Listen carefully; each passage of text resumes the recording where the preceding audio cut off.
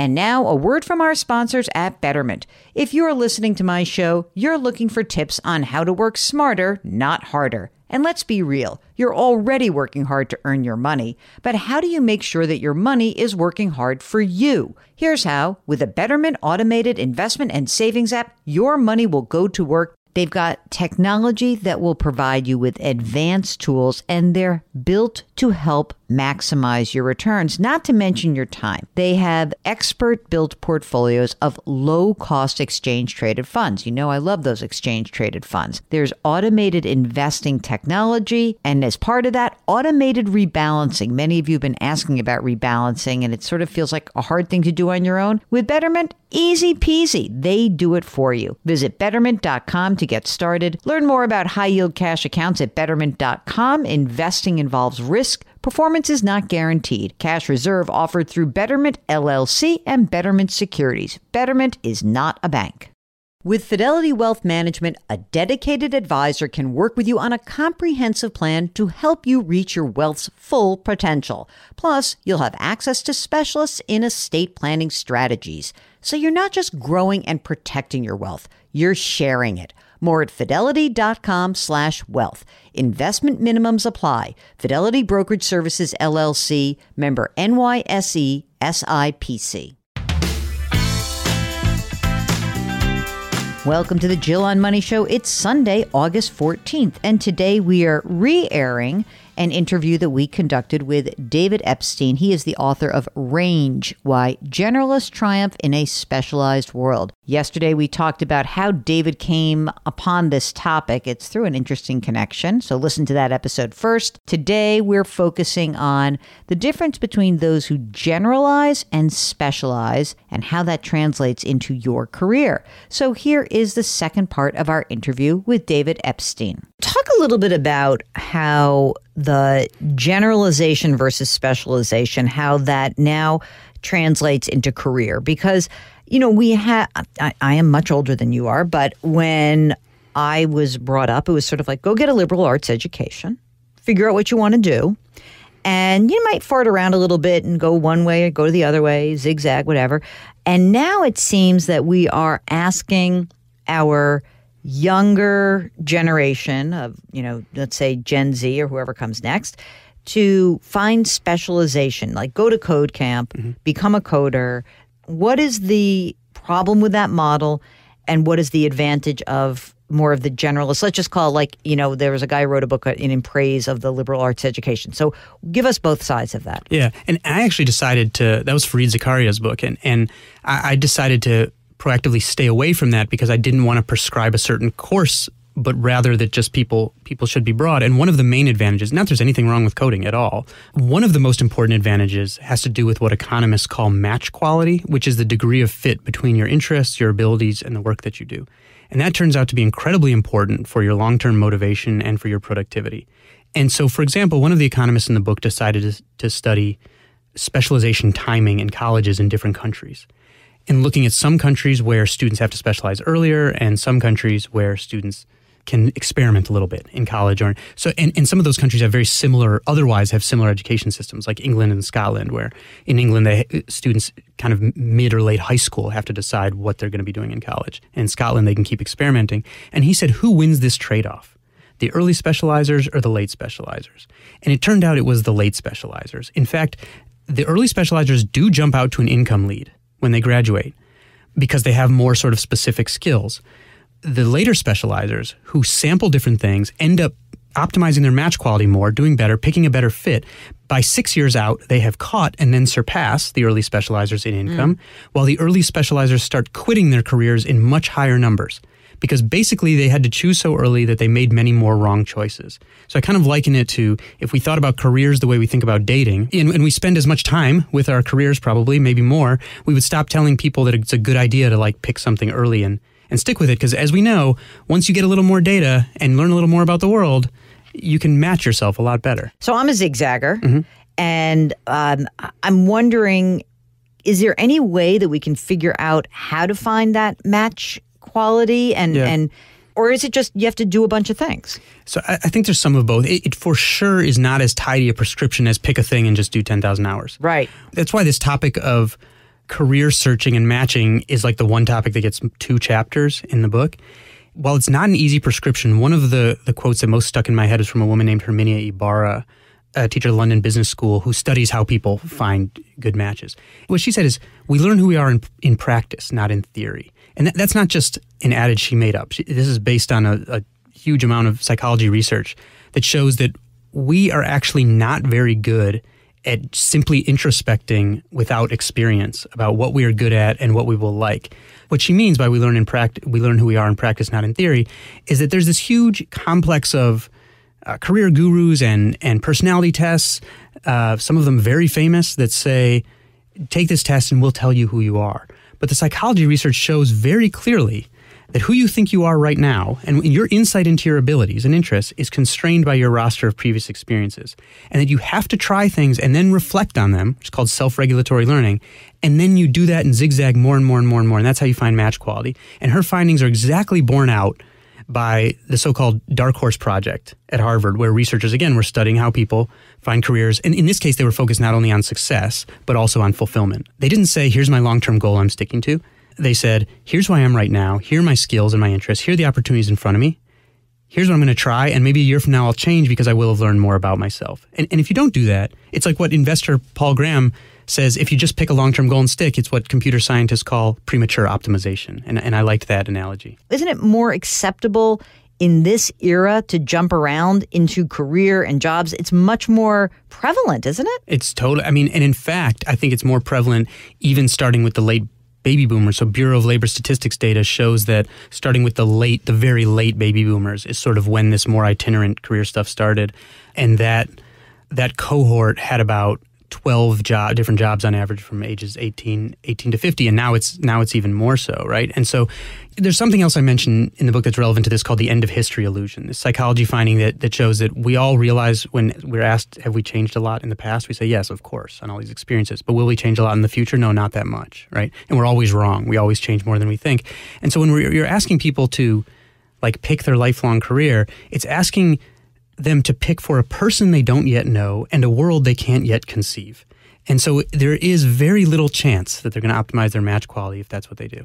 And if you are going to give advice to somebody who is looking at optimizing match quality, it would in fact be try, don't worry.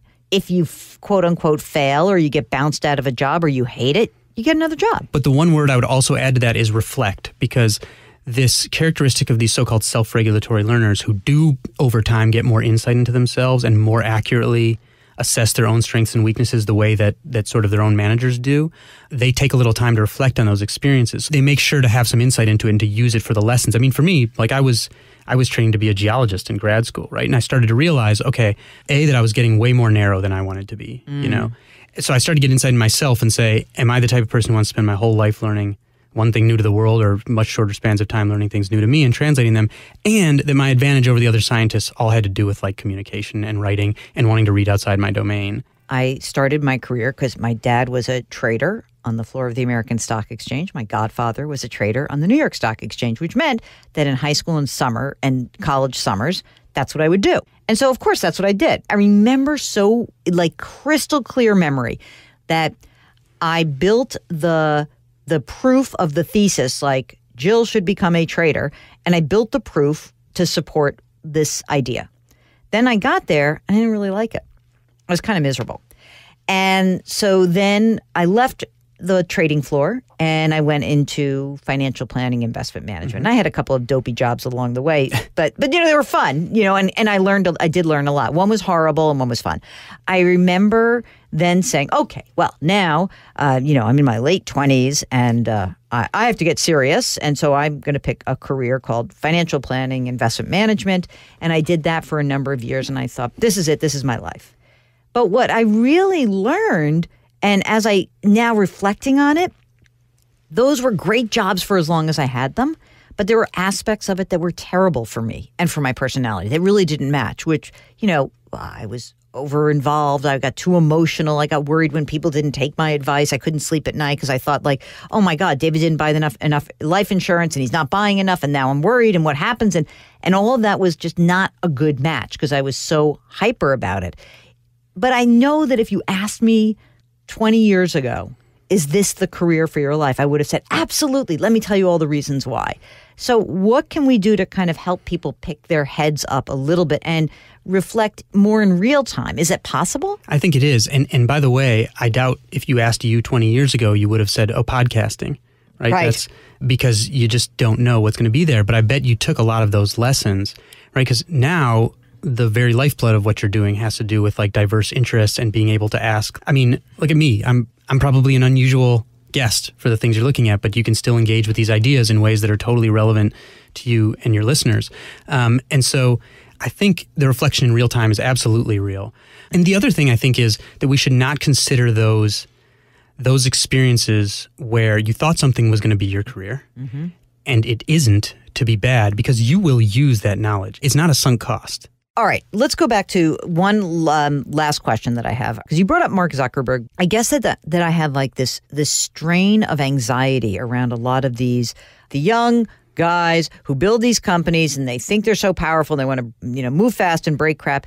It worries me that they are not zigzaggers, because they come to these organizations that they are now mammoth, and do they have the skill set to run it in a world that's so much more complicated than they could ever conceive? Yes, this gets to a really, like, one of the underlying themes of Range that I think is a tremendous problem for society at large, which is that when Mark or whoever does what he does, it seems to lead to this assumption that because he figured out the algorithm for a social media site, that he has somehow figured out the master algorithm of life and can do anything else without having to be interested in other things. And I think this also gets to the difference between generalists and dilettantes. Again, the generalists I'm describing in this book are people who are genuinely interested in many different things.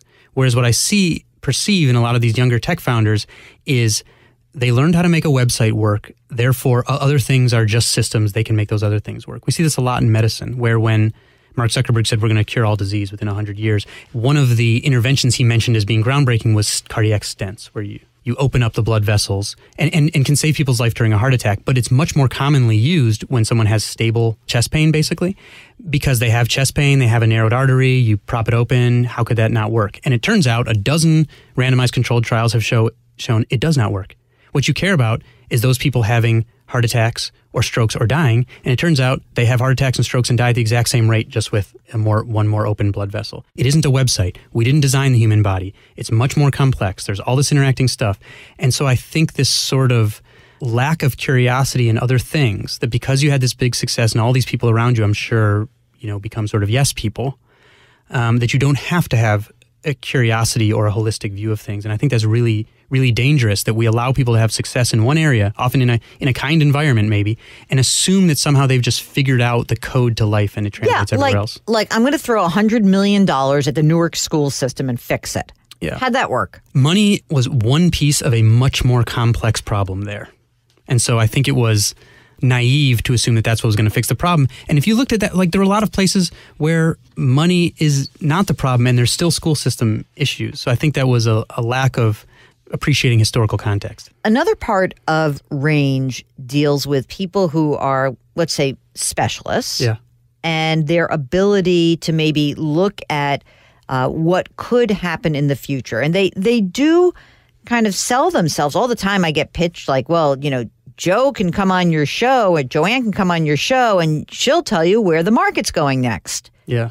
Tell me about that. So this is the topic of Chapter 10, this political and economic prediction. And unfortunately, it's probably a pretty good heuristic that if they're getting pitched to you, they probably are not good forecasters. They may have made a good prediction in the past, right? But there's not good accountability for all their bad predictions. Chapter 10 follows a 20-year study where a psychologist looked at expert predictions about geopolitical and economic phenomena. He had to get 82,000 concrete predictions, specific probabilities with end dates, because you have to separate luck from skill, streaks, so you need lots of predictions. And what he found was that there was basically an inverse relationship between confidence and, in many cases, credentials and forecasting ability. So the worst forecasters, what he called the hedgehogs, were people who had spent their entire career working on basically one problem and began to see every issue through that one lens.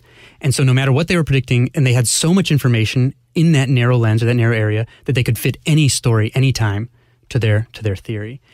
And they were such bad predictors that they got worse as they accumulated credentials. And not only that, but when you make a prediction and it turns out wrong repeatedly, you're supposed to update those beliefs It's this Bayesian thinking for people who are familiar with that. The worst specialists, the most narrow specialists, would update in the wrong direction, where when they would get stuff wrong, they would reinforce their previous beliefs that sent them wrong. They would always just say, I was just wrong by a little, or the timeline was just off, right? This is what a lot of investment is. Like, I was right, the timeline was just off. Right. I told you the tech stocks were going to sell off, but you told me 3 years before they actually did. If the timeline is off, you are wrong when it comes to these sorts of things, and you're not accountable. Thank you so much for listening. We love this David Epstein book, and we are going to re-air a few more interviews. And throughout the month, we're going to be re-airing some of our favorite interviews with authors. So stay tuned. There's Cal Newport, there's Brad Stulberg, there's Katie Milkman, all ahead in the next few weeks. Jill on Money is where all of our content lives. You can go to our website, jillonmoney.com, click the Contact Us button. Let us know if you want to come on the air, because we're gearing up for more of our conversations with you guys after Labor Day. Don't forget, while you're on the website, sign up for the free weekly newsletter. It's free, okay? For goodness sake, it's free. Do something nice for someone else today. Grit, growth, grace. Thank you for listening. We'll talk to you tomorrow.